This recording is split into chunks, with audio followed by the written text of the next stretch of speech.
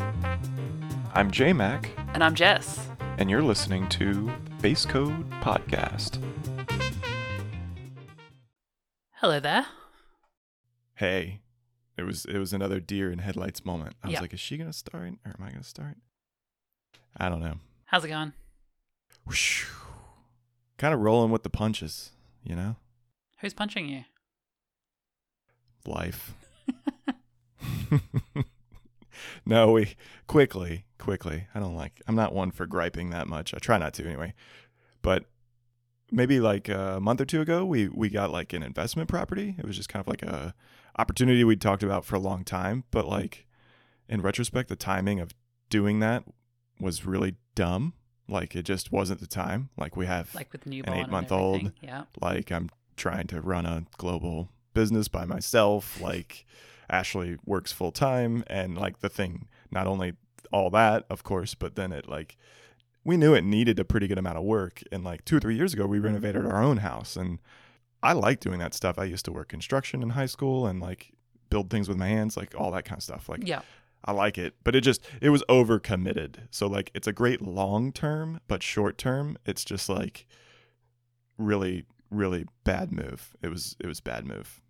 So long term it's gonna be great, but short term it is kicking me in the teeth.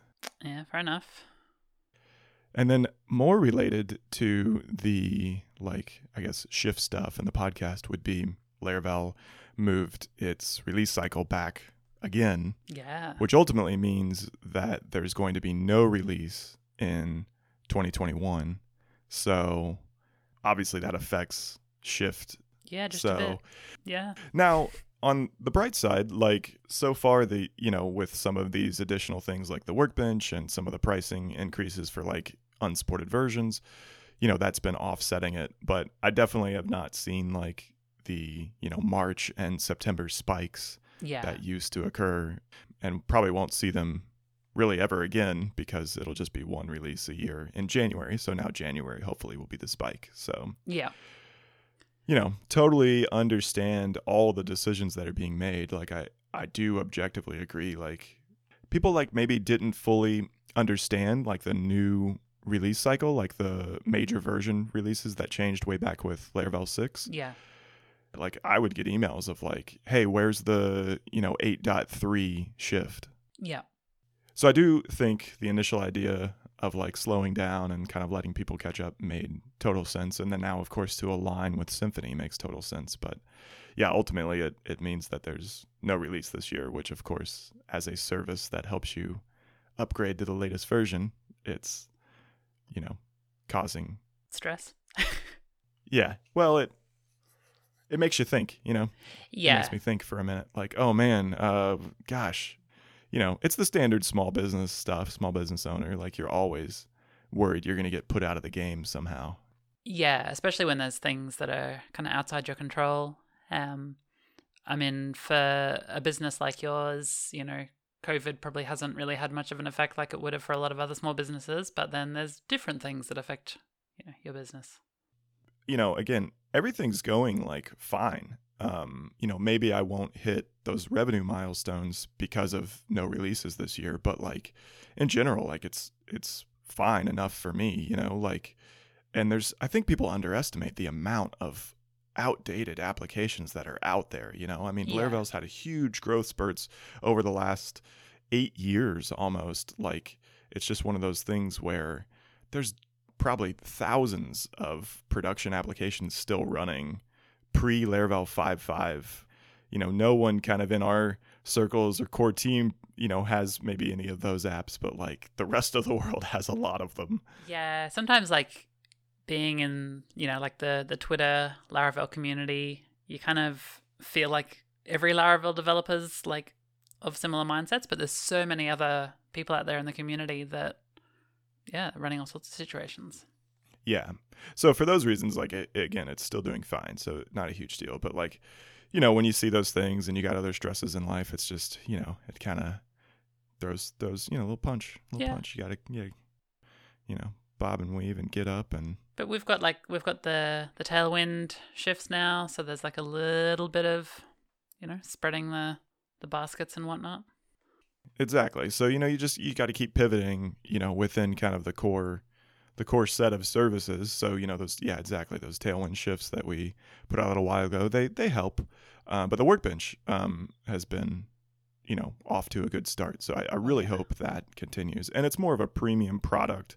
So, of course, we feel comfortable charging a bit more for it, than just kind of the ridiculously low price shifts.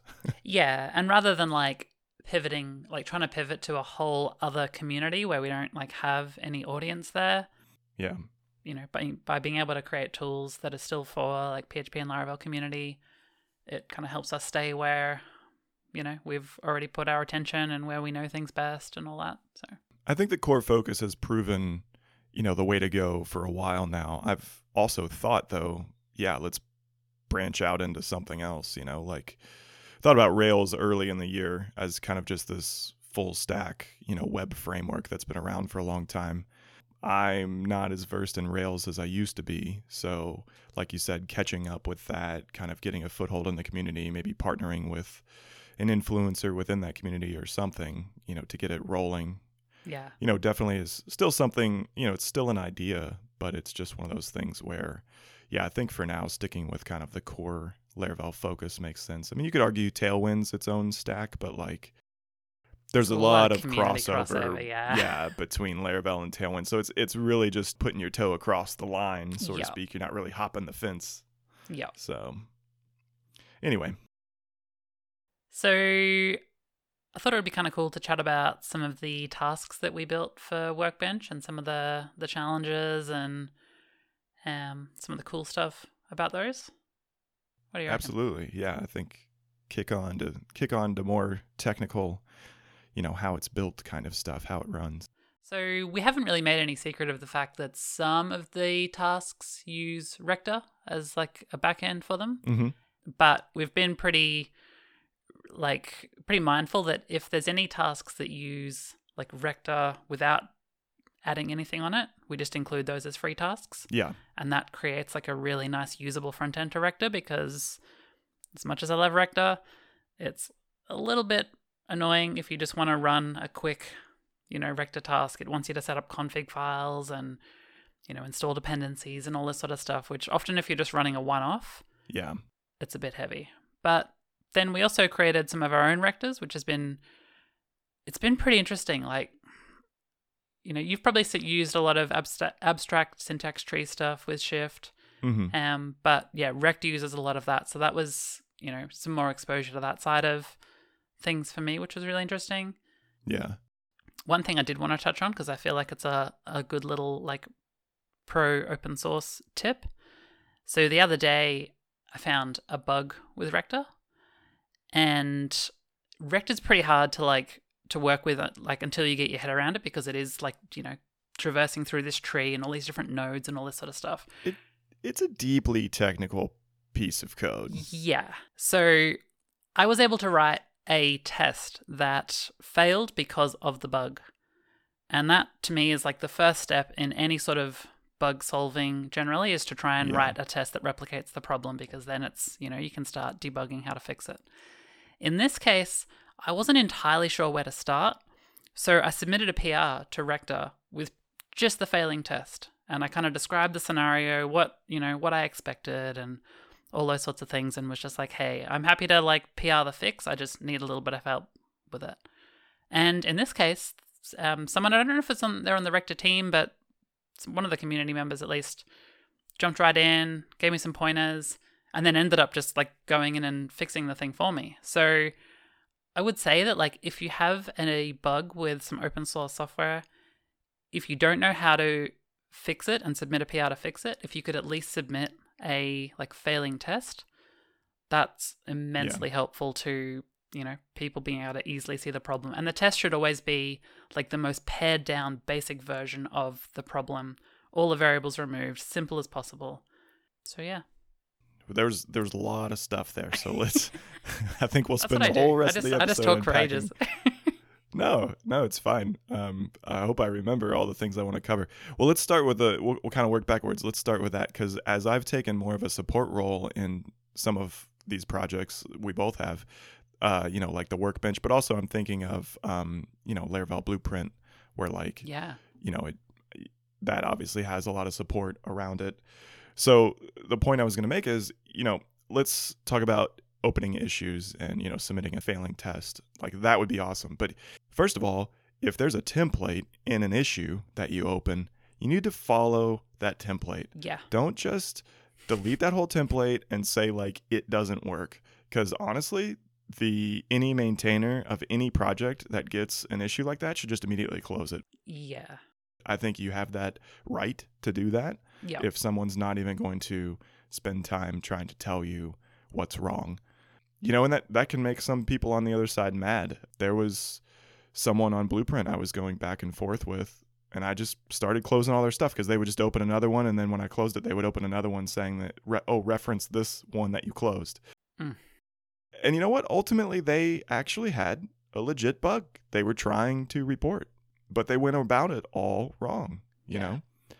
So, ultimately it all got fixed, it all got handled, but it wasn't until there was more communication on what the issue was, not just like fix this, Yeah. Communication in open source is like a massive thing. Yeah.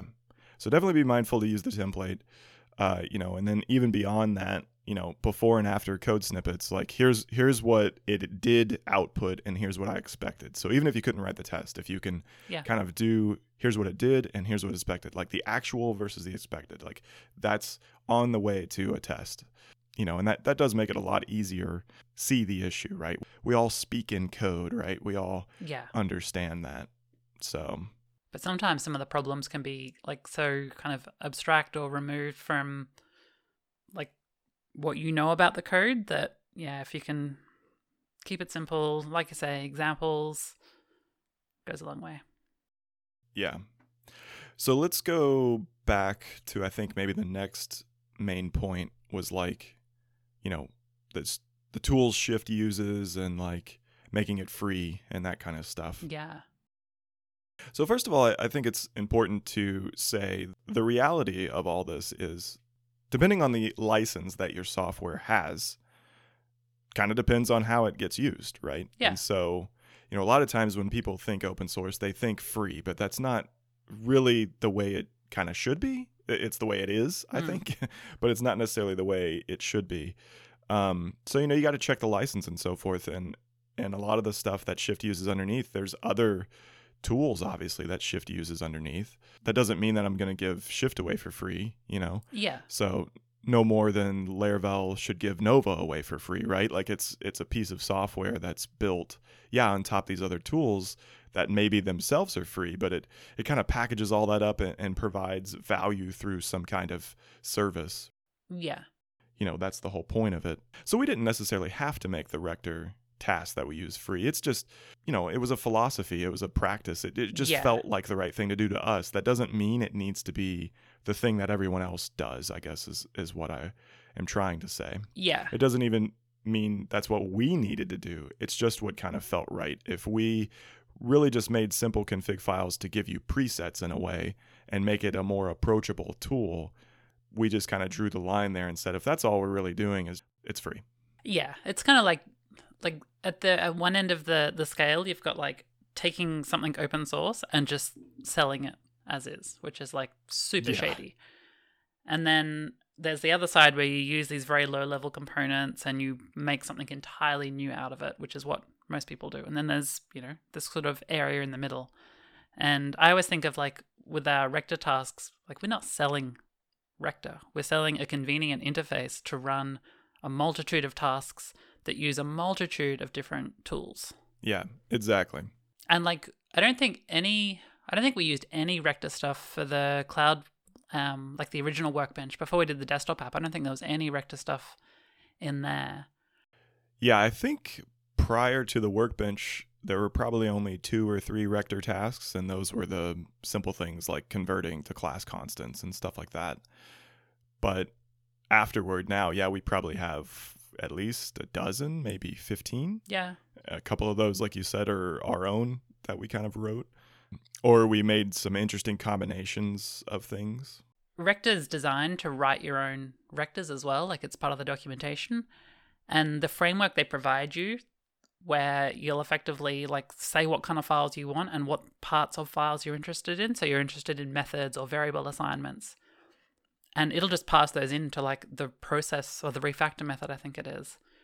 And then you can just manipulate it however you want to for whatever, you know, refactoring job you need to do. And it's just this really lovely framework around that. It's a super powerful tool. I mean, out of the tools that Shift uses underneath, aside from like Nikix parser, like it's probably one of the more powerful.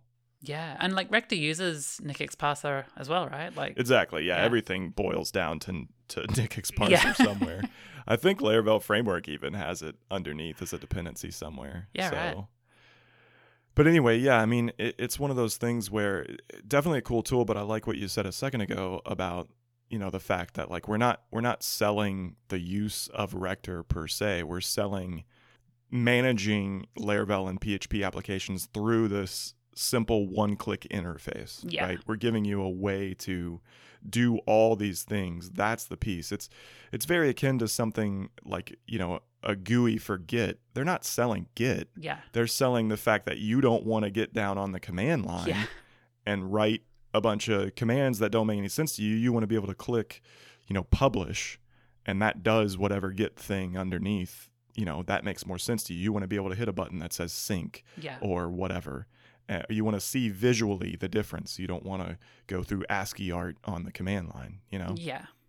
And there are those that'll prefer to stay with the low-level tools, and exactly. That's awesome. And I'm one of the low-level people when it comes to Git. Yeah, so, me too. You know, I think it's a good analogy, right? Like Git's open source, it's free. You can, you know, download it and put it on whatever you want. But if you want to buy one of these pieces of software that helps you use that in an easier way for some, like you said, then there it is. Yeah. And that's where we drew the line. And so I think that was a really good distinction. Yeah. It was also really cool how like with Rector normally you've got to install it as a dev dependency, and like the way we managed to get around that so that you don't have to install it, you can just literally, like you say, one click run it without having to install, configure anything.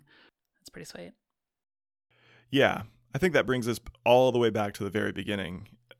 And maybe the gripe of Rector specifically was, for such a powerful tool, it's like one of those great power, great responsibility things. Yeah.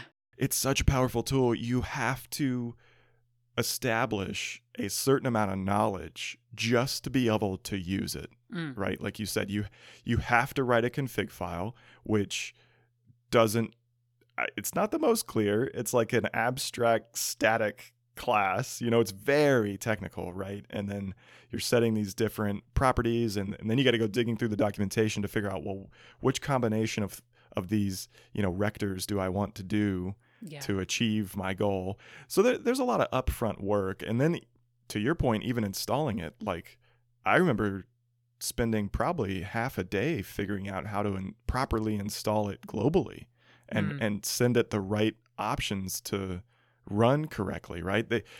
I remember even seeing a thread where I think the author was like, that's not how you install it. Like, don't do it that way. Yeah. And hey, that's totally fine. But it kind of just makes the tool not as easy to use compared to something else when you run like PHP CS Fixer or, you know, PHP Code Sniffer or whatever else. You know, these are tools that are kind of made to be installed globally, right? That doesn't make any sense to install it in every single project. You drop a config file in your project. Yeah. So it was kind of interesting. You know, there were a lot of interesting decisions in its architecture and the way it's used.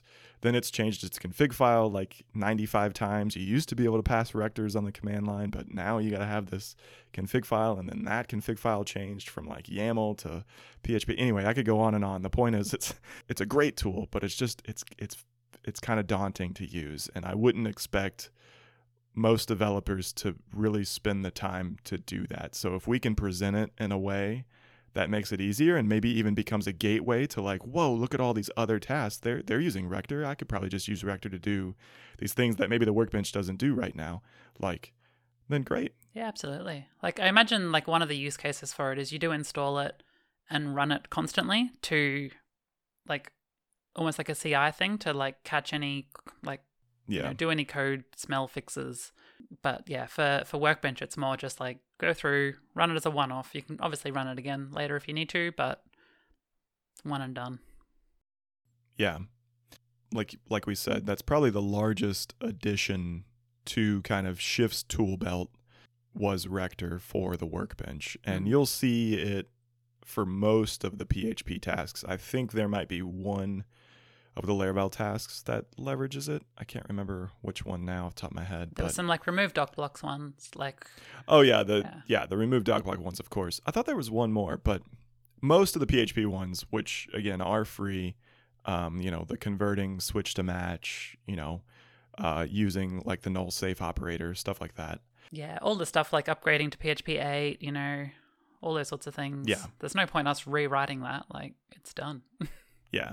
But we've already found probably at least one bug in each one of those tasks since we've launched this thing. So yeah. And that's our way to give back too, right? That kind of creates the full circle. Like, yes, we're using this tool. We're very transparent about it. But then you have especially submitted at least 3 or 4 issues, one PR that got merged that actually fixed something, this thing where you submitted the test. Yeah, I was able to fix one of the bugs I ran into. And we're going to continue to do that. So it creates a positive feedback loop. And that's kind of, in my opinion, how it should be. Definitely. So yeah, it's, again, great tool. We'll link to the stuff in the show notes for it. But yeah, definitely something where hopefully we've wrapped it up in a way and of course paired it with dozens of other tasks that help it get used a little more readily. Yeah. Cool. Well, I guess we'll see you next time. That sounds good. We will see you next time. See ya. Show notes for this episode can be found at basecodefieldguide.com/39.